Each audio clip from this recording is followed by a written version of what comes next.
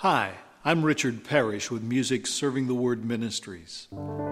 Thank you for downloading this MP3 podcast.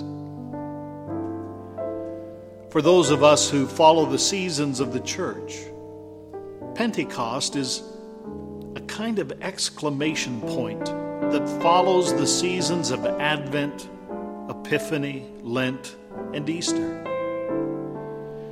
It feels like the culmination, the place at which we're tempted to say the end. But it's important to note that Pentecost falls in the middle of the church year.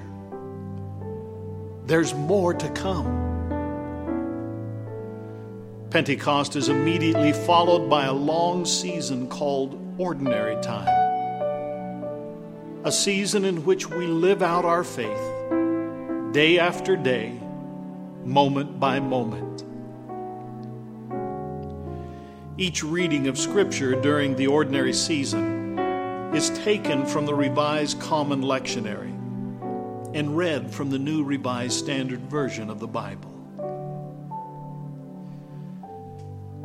It's in ordinary times that we discover God's Spirit working within us to produce wisdom, knowledge, faith, healing, miracles, prophecy, discernment, divinely inspired words, and interpretation. In other words, it will take God's Spirit to outwardly reveal the faith that is growing within us.